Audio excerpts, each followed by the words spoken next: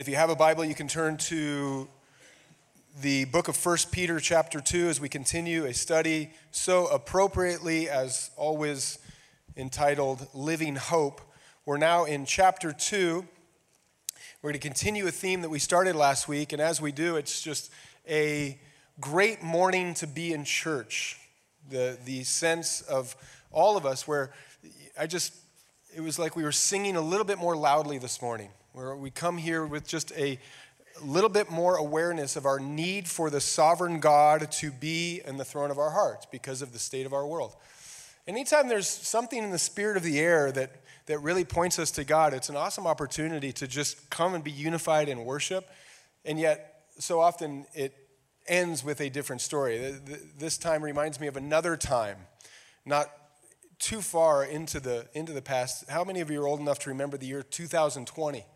You guys remember that time? Felt a little similar to how we feel now, doesn't it? There's some catastrophic news that's coming across the headlines, and everyone's trying to understand what is up. The people of God are trying to understand where they belong. And 2020 was really like a case study. It was like a try run for how believers try to figure out their belonging in a non-believing world. And this is a timely consideration for where we'll be this morning. And it's worth considering the history of 2020 because we may be doomed to repeat it. It started out with so much hope. We're all in this together. Let's lock arms in unity to be the light of the world. And yet, so quickly, that hope and excitement devolved into a bunch of little civil wars where neighbors were arguing with neighbors about how to respond to different mandates and ordinances. And family members, no doubt you experienced some people you didn't agree with, and the Thanksgiving 2020 looked a little bit different than usual. And unfortunately, the church was not spared in all of the ways that we were pulled at the seams. Trying to understand what Peter is going to give us an answer for this morning. Where does the believer belong in a non-believing world within the confines of a government? Remember where we were last week with this simple question: what's our response to the outside world's opinion of us? And Peter said, when they speak evil against you, conduct yourselves with honor, that the Gentiles may see your good conduct and glorify God. And it was like, praise the Lord. He's given us an answer. And this morning, we find how that answer has some real specific applications, starting this week and continuing in the coming weeks, as to what it looks like to have honorable conduct for believers in a non-believing world.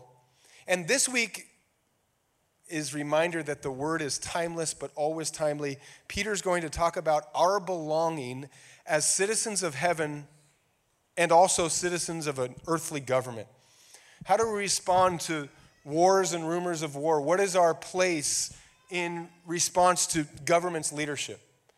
And answering this question, I hope, will give us some insight in how we maybe can do a little bit better. What if the year 2024 was just as memorable as the year 2020? How can we use the Word of God not to form a battleground, but form a common ground, to unite us, to give us a common vision for how the people of God actually can be united in uncertain times? So this morning we look at Peter's answer for honorable conduct when it comes to our place in civic society. Read along with me. Chapter 2, verse 13. Therefore submit yourselves to every ordinance of man for the Lord's sake, whether to the king as supreme or to the governors who are sent. We'll look at Peter over these next few verses, giving us some things that we can all agree on. I hope that the word can come and take away the middle wall that sometimes divides even the church. You look back at the time that we came out of, and we were divided in our response to something like this. We had the compliant and we had the defiant. We had the rule followers and we had the freedom fighters. We had the vaccinators and we had the immunizers. We had the maskers and the no maskers. And as Peter goes to bring us together, he says, I'm going to give you some insight that everyone will have to make some concessions for. And the first one he says, and we'll look at 3, is that we're called to submit ourselves to every ordinance of man. And he's talking about the ordinance of man as they are given to us through the governance of man.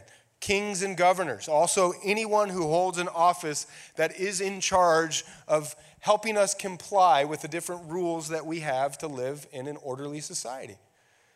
So for the rule followers among us, you look at 1 Peter, you're like, amen, preach. I knew I could come to church and be encouraged that all we really have to do is be an orderly and reasonable person. And for the most part, you're not wrong. Look what Peter says. Submit yourselves to every ordinance. Peter is going to use this word submit over and over and over again as he gives us practical ways to fit into the non-believing world. Over the coming weeks, we'll look at this, and you can see it in the headlines of your Bible. He says that we're to submit to government, submit to masters, wives submit to husbands. We're supposed to, as he'll go into the later chapters, church people submit to church leaders. And one of the ways that Peter is giving us this is going to violate something deep within us that we just don't like about how we are being sanctified in God. We are being called to submit our will to the will of God. And this violates us from our very beginning. We are all born under the federal headship of Adam, who in the beginning of the story of God reached in and grabbed a fruit that was forbidden when there was one law to not eat of the fruit of the tree of good and evil. Submit yourself to that ordinance, and he didn't. And we live in a world that is unraveling with that same seed in all of us. We are born of a rebel. And the Bible says every single one of us have this tendency to rebel from the call of God in our lives. Every single one of us, like sheep, have gone astray. The word submit violates our desire to do what we want. And to add another layer specific for the way that the word speaks to us in our context, we are all American, which means that we are in our core freedom fighters from the very beginning. We celebrate every 4th of July that we have the right to blow things up. And we look at fireworks in the sky and say, we're a free people, don't tell Americans what to do. And in all those things, we allow God to cleanse us from how we would be without him and bring us into an order of submission to him by submitting to the offices that he ordains, namely today, government. Let me read a definition for you to understand the submission that comes by the power of the Holy Spirit back to the design of God for our lives. Submission, a spirit-empowered decision to willingly obey the positions of authority God has sovereignly ordained over us. The Christian life is a life of submission to God, a submission to the obedience of his word, a submission to the call of God in your life, a submission to his plan for your life, and a submission to the people that God has called you to interact with different roles of leadership over you. A message for all of us to hear. Peter says, submit. And for the rebels, I love you because I am you. Rules are hard for me. This is written to us by your ally, by the way. This is written to us by the Apostle Peter, who, for the most part, the life sketch of his interactions with Christ is a life sketch of rebellion. He's the one that told Jesus that he was never going to forsake him and that Jesus' plans weren't as good as his plans. He was the one that as the arresting officers sent by the government came to take Jesus to court, Peter pulled out the sword and cut off an ear. It is the same Peter that Jesus said, Peter, put away your sword, that Peter now speaks to us, saying, for the most part, put away your sword. The context that Peter was writing, I assure you, as hard as this is to hear for our freedom-loving American ideals, it was harder to submit in the day that Peter was writing than it is now. Peter was writing to people who lived in a Roman Empire that did not afford them nearly the same rights that we have. Peter was writing to a group of believers that were right on the cusp of having to submit to an emperor named Nero who would eventually persecute them to the point of burning them alive to keep his torches lit. And we receive this in a time that is challenging, but certainly it does not disqualify us if it didn't disqualify them.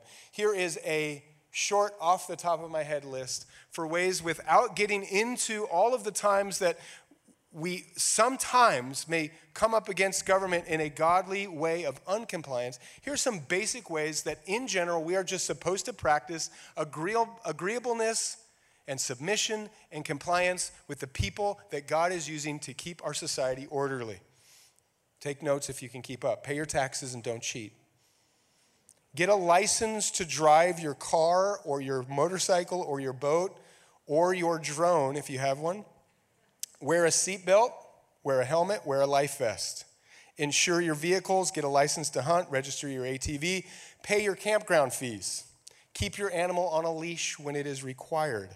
Keep your music down, keep your property orderly. Don't park in a handicapped space, don't park in a loading zone, don't litter, don't jaywalk, don't vandalize public property. Don't drink and drive. Don't drive too fast. Don't leave your baggage unattended in the terminal. Don't tamper with or disarm or disable the smoke alarm. And maybe the hardest one, if it is asked of you, place your mask on your nose for takeoff, even though you can take it off as soon as you get your snack, which makes zero sense, but you do it anyway. Because we don't have to agree with every ordinance. They don't all have to make sense. We don't even have to like them. Peter says that we are submitting ourselves to governing authority to keep an orderly residency, not because we are submitting ourselves to the love of the law over us, but we are submitting ourselves for the Lord's sake.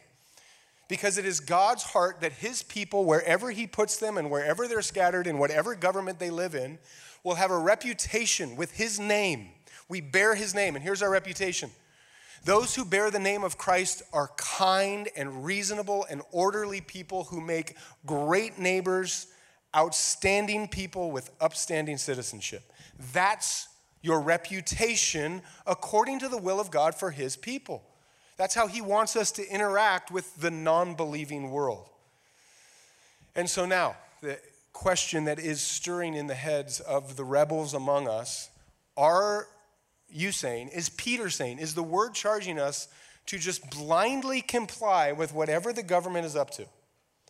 With whatever orders come down the pike and we receive them and we say, we have a simple command from the word to just do whatever is asked of us. Good news for the rebels, no.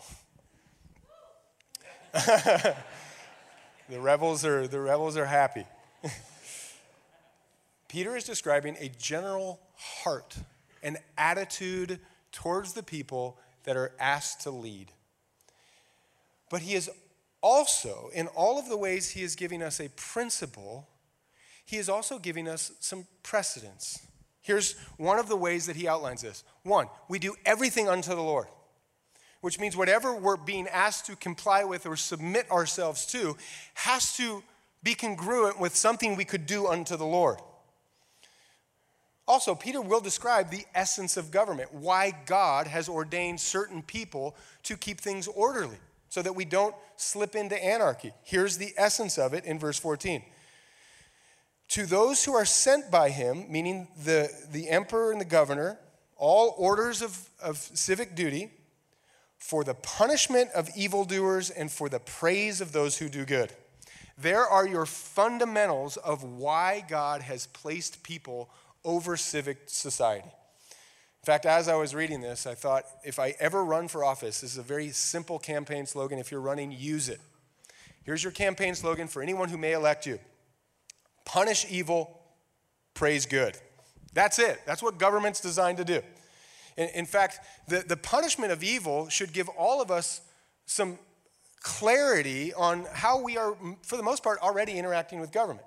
If you aren't doing anything outside of the law this morning, if you aren't doing anything that is secretly putting you at odds with an officer of the law, then you really don't have anything to worry about. How many of you have ever been driving down the freeway and you see the motorcycle cop pulled over, hiding behind the bush, with laser gun out, and you immediately see him and you look down your speedometer and you're like, I'm in the clear. I wasn't speeding. That cop is someone else's problem, but God bless him. I hope he has a great day because he's not my problem. I've done nothing to put myself in a position where I have to interact with him. Well, for the most part, that is the design that we are called to live under. So with that precedent in mind, the question is, what happens when government is not punishing evil, but it's actually praising evil and it's punishing good? This is where we can see throughout the history of God's people living under a variety of governments, God does allow for his people to stand up with courage and boldness in non-compliance. So let's look at a couple of examples as we try to find our lens to view this through. Remember in Exodus, we have God's people living under the rule and the government of Egypt, Pharaoh. And Pharaoh's concerned that the Hebrew population, the Israelites, are growing too big, and he's like, we can't control them if they get out of hand. If we become the minority, we're in trouble. So what does he do? Puts out an ordinance, a mandate, that all midwives must murder the firstborn sons. So when murder is mandated by the government, the Bible now gives us a precedent where people are honored in their non-compliance. The midwives famously did not obey. They actually put their lives at risk to work around that law and to save babies, one of them being Moses, who God would use to lead his people out of slavery. So God used their act of defiance to bless his people. We see another example. In the book of Daniel, we see two classic examples of God's people living in a government that makes them exiles. Literal exiles taken from their land, now living under the rule of Babylon. And what happens? Daniel chapter 3, we have these three guys, the friends of Daniel, and they're responding to an ordinance, a mandate by the government that says you now have to worship the king, Nebuchadnezzar. Giant statue, you're going to lay down before him and worship. That is violating any way that they could actually submit to a law unto the Lord, because God's people only worship God. That's what makes us unique. And sometimes the thorn in the side of governments that are over God's people is we will not violate our true object of worship, which is God and God alone. So they did not comply. And by God's grace, we have this example of the punishment not working. They're thrown into a fiery furnace. It says there was one like the Son of Man in the fire with them, and they are not consumed. God is with them in their non-compliance. Fast forward 3 chapters, we see Daniel himself. A government mandate has come out that for 30 days, the only person you could plead to was the king himself. No prayer to any other god.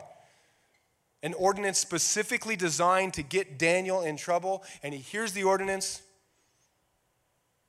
He goes to his house and opens his windows, and he prays 3 times for all to see. Non-compliance for anyone who wants to witness his desire to pray to the one true living God and disobey the law. And what happens? The punishment did not work. He's thrown to a den of lions. Their mouths are sealed shut by the power of God, and God is with him in his non-compliance. Finally, we look at Peter himself in the book of Acts chapter 4. He goes out preaching the gospel. Jesus, people are getting saved. And it bothers the enemies of Christ. They arrest him. And they say, the only way we'll let you out if you stop preaching Christ. So what does Peter say? I have to obey God and not man, and he keeps preaching, non-compliance. So you find in those examples, which are not all of the biblical precedents for the times that God's people living under a foreign government have to honor God more than the government, we do see some categories. 1, if the government is telling us to do evil, we won't do it. If the government is mandating something for us to do that is actually honoring evil and punishing good, then we will not submit.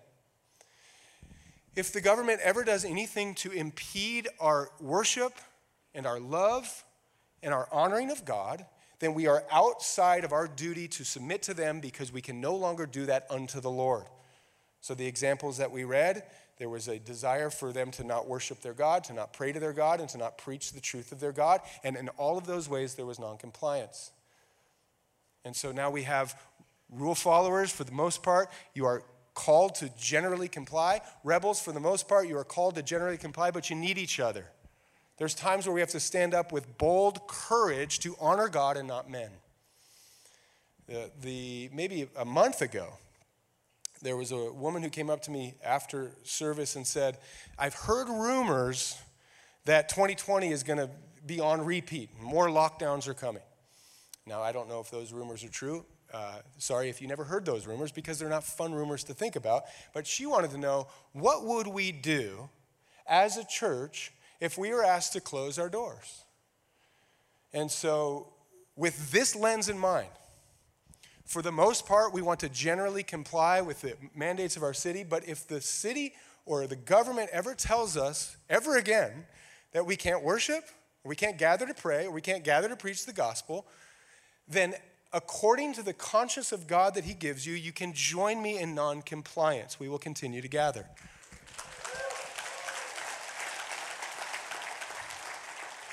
So here's the first principle we use to take away the wall of separation.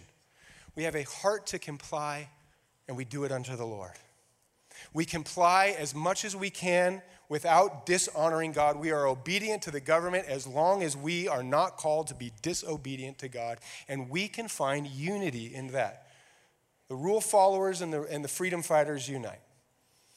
That's the first one. Now we go to the second principle that Peter will give us. Chapter 2, verse 15. For this is the will of God, that by doing good you may put to silence the ignorance of foolish men. Please, on behalf of pastors everywhere, will you circle that beginning statement in verse 15, for this is the will of God? It is the number one question that people wrestle with when trying to understand how they fit into God's plan for their life. And they come to their pastor or they talk to their friends and they say, I want to know God's will for my life. And for the most part, that question is aimed at who am I supposed to marry, how am I supposed to make money, and what's my biblical calling on my life. For those specific areas of the will of God, seek him, read his word, follow the open doors. And then there's exact will of God he will tell you clearly for all of us. It is God's will that God's people would be used by him in the way they live their lives to silence the ignorance of people who do not know God. That's God's will for your life. That your life would silence non-believers who speak evil against God and against God's people. He wants that for every single one of us. He wants our lives to be a light that shines his glory and casts out all of the ways that people are wrong about what they believe about God. He wants that to happen through your life. That is his will for your life. The question is, how do you do that? How do we silence the ignorance of foolish people? And can we agree that this is a pertinent question in our time? Can we agree that there is ignorance of people that don't know God but think they do? That don't know what God's people are actually called to live like, but think they do. It's a problem that is as old as the very beginning of the church. And I assure you that Peter, in his wildest dreams, could have never imagined the extent at which ignorant people can now share their ignorant opinions. The internet was nowhere near his mind. And yet we live in a time where ignorance is at an all-time high and everybody's got a microphone. And because of that, we often have a knee-jerk reaction as to how we are actually supposed to respond so that ignorance can be dealt with. And you see the headline, Christian destroys atheists.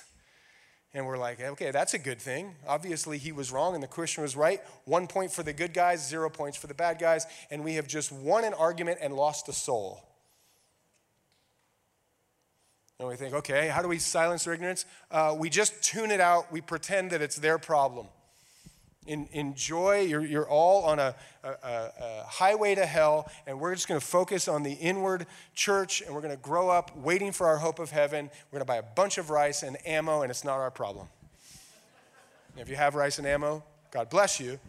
But that's not going to silence their ignorance towards the God that desires to reveal himself to them. How do we actually change the narrative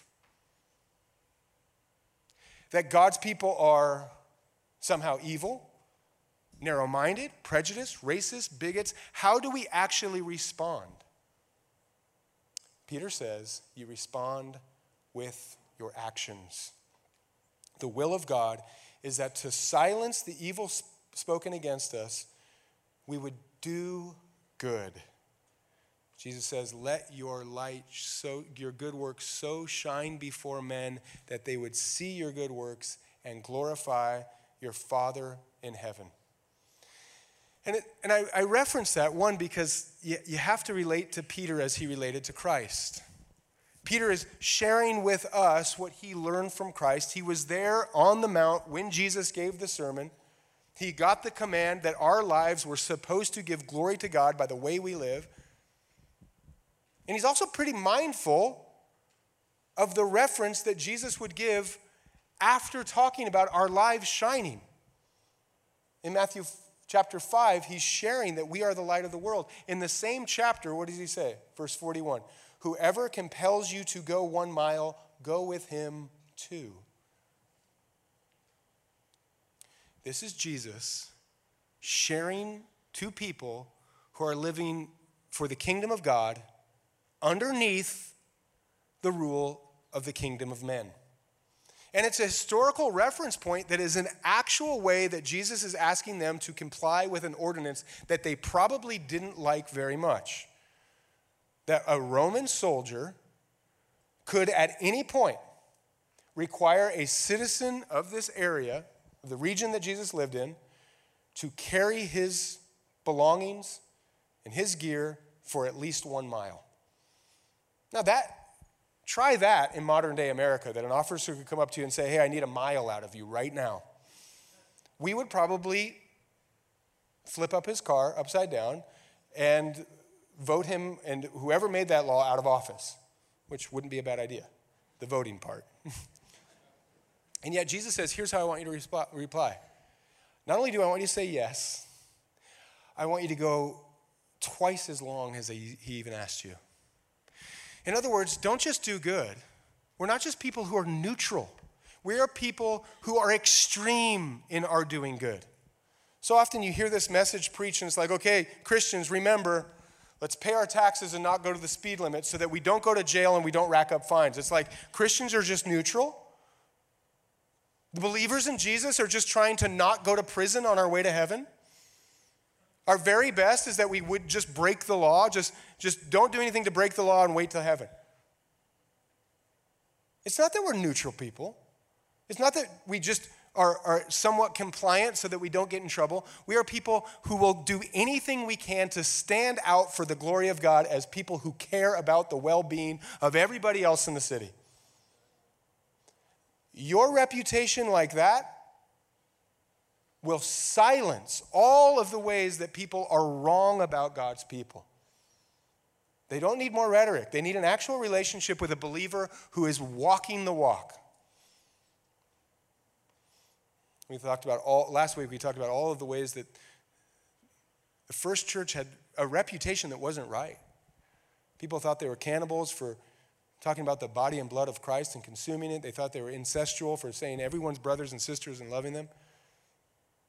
And yet with this verse applied, their reputation totally changed, not because they became amazing at debating the cause, but because they grew in a reputation that was totally different than the evil that was spoken against them. They grew as people who cared for the least of these. They grew as people that if there was a child who needed a home, if there was a widow who needed to be taken care of, there were these group of people that not many people understood. They didn't know everything they believed, and sometimes it was confusing, but they knew they could be counted on to help. And that is the only way the reputation of the Church of God will advance beyond our generation, is if we are known by our good works unto God for his glory.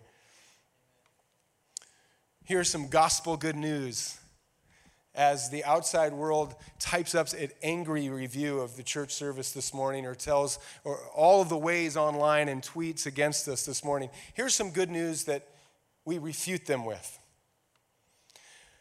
Believers in Jesus are twice as likely to adopt a child in need of a home as the general population.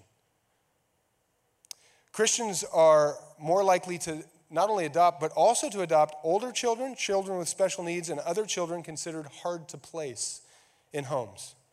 Christians are 3 times more likely to take part in foster care. Christians make up 65% of non-family related foster parents. As people are angry against the movement of Christianity today, the gospel good news is that 60% of emergency shelter beds for the homeless are provided by Christians. This weekend, I got to go with evangelist Chris to one of those homeless shelters that is called Corpus Christi, the body of Christ. And as we went, Chris brought food for everyone to eat. He brought sweatshirts for everyone to get ready for the winter. He bought boots for everybody to have shoes. And he says, we give you all of this in the name of Jesus. Amen. And Dom was there too, and Marina. As the non-believing world slanders the church this morning, there will be members of our church family that go to 10 nursing homes to open the Bible and share the hope of Jesus with people who no longer have anyone else to visit them. And they'll share a meal, and they'll do a craft, and they'll ask them about their life, and they will tell them that they are loved. And that is the body of Christ at work, and that is what we must do to change the view of the body of Christ in the world. What does that look like for your life? In what way will the glory of God be revealed to the ignorance of men through your life? And that is why in the simplicity of the movement of Christ from the very beginning, he says, this is what you do. Love God with everything you are, and then find your neighbor and love them too. If every neighbor in every neighborhood who ever lived by a Christian could just meet one real Christian in real life, we'd probably break the internet. And there would be nothing left to say. So, number 2 is do good. Peter will say, again, so far in doing good, he'll go on to add, be free, not using your liberty as a cloak for vice, but as bondservants of God. Number 2 is to do good and no excuse for evil. Slander, evil words. People don't like you and they disdain you and they call you names. And Peter says you are free in Christ. So don't respond in kind. Don't use evil spoken against you as a cloak for evil. And don't use the freedom that you have in this country as a cloak to do whatever you want. You are people who love God and submit yourselves to him as bondservants. You are free to do everything God has called you to do. And so we end with 4 ways that we can apply this with the lens of how God wants us to see every single person in this world now. He says finally in verse 17, honor all people, love the brotherhood, fear God, and honor the king. What if we just did that? What if we did that when the headline news that tries to divide and the fear that tries to separate and all of the different ways that we philosophize about responding to government, and we said, in everything we do, we're going to do our best to comply. We're going to do our very best to do good. And every single person, whether I agree with them or not, whether I voted the same as they did or not, whether we even have the same worldview or not, I'll still respect and honor them. And this is the good news of who we actually are in Christ. I assure you that the God-given command and Holy Spirit-led power to honor all people is unique to the believer. Everywhere else, in every religion and every worldview of man, you can honor some people, but you'll always have somebody that you point the finger at. In the world of politics, the red does not honor the blue. CNN doesn't honor Fox. In the world of the geopolitical boundaries, the border sometimes separates who we can honor and who we can't. In the world of religion, there is the righteous and the unrighteous. There's the worthy, the unworthy. There's the insiders and the outsiders. And yet, we belong this morning to a God that says, I want my people to be different, holy, and set apart. How? Because you have a respect for everyone who is an image bearer of God. And how do we get that worldview that we can stand on with certainty that everyone actually can be honored? Well, it starts with the reality that everyone is a sinner. Everyone has fallen short of the glory of God. Not one perfect sinner, or not one perfect person. Everyone's a sinner. All like sheep go astray. Our one common bond is that we are all in desperate need of the grace of God. And the good news is, as God declares that over every one of us, dead in our sins, the Bible also says that God so loved the world. That in all of our little maps, as we look down on the lines that we've divided our world by, God sees none of it. He sees people who he sent his son to die for. We have the power to honor everyone. I'm mindful of going back in time to that year 2020 when we first did start gathering together, and it wasn't long before we had enough people asking to be baptized that we did a whole baptism service in the height of masking and 6 feet of separation. We were jumping in the water with each other. And the beauty of that is, one, for times such as this, when there seems to be a cloud of uncertainty hanging over the heads of humanity, it's good to remember that God is at work. People got saved in 2020. People got saved in the midst of chaos and division within and out of the church. And it's also good to remember how we qualified anyone who came to become part of the family of God. We asked them one simple question before they go into the water. It was not, who did you vote for? It was not, what's your stance on masking? It was, I did not need to see their vaccination card. I didn't need to see their citizenship for whatever country they came from. All I needed to do was ask one question. Do you believe you're a sinner saved by the grace of God, revealed through the cross of Christ, the hope of the resurrection, now your hope for eternity? And if they said yes, I said, come on in. Be baptized into the water. Lay your old life to death. Rise in the newness of life. We can honor anyone by the power of the gospel of Jesus that has the power to save. And if we can honor all people, we can be this unique group of people who is undividable, who is actually unique, set aside for God to show his marvelous goodness in times of uncertainty. And so he finishes by saying, if you can honor people, you can love the brethren. You can look to your left and to your right and realize that God has collected a number of people that did not get pre-qualified through their voting record or their citizenship, and here we are, one big family of God. Love one another.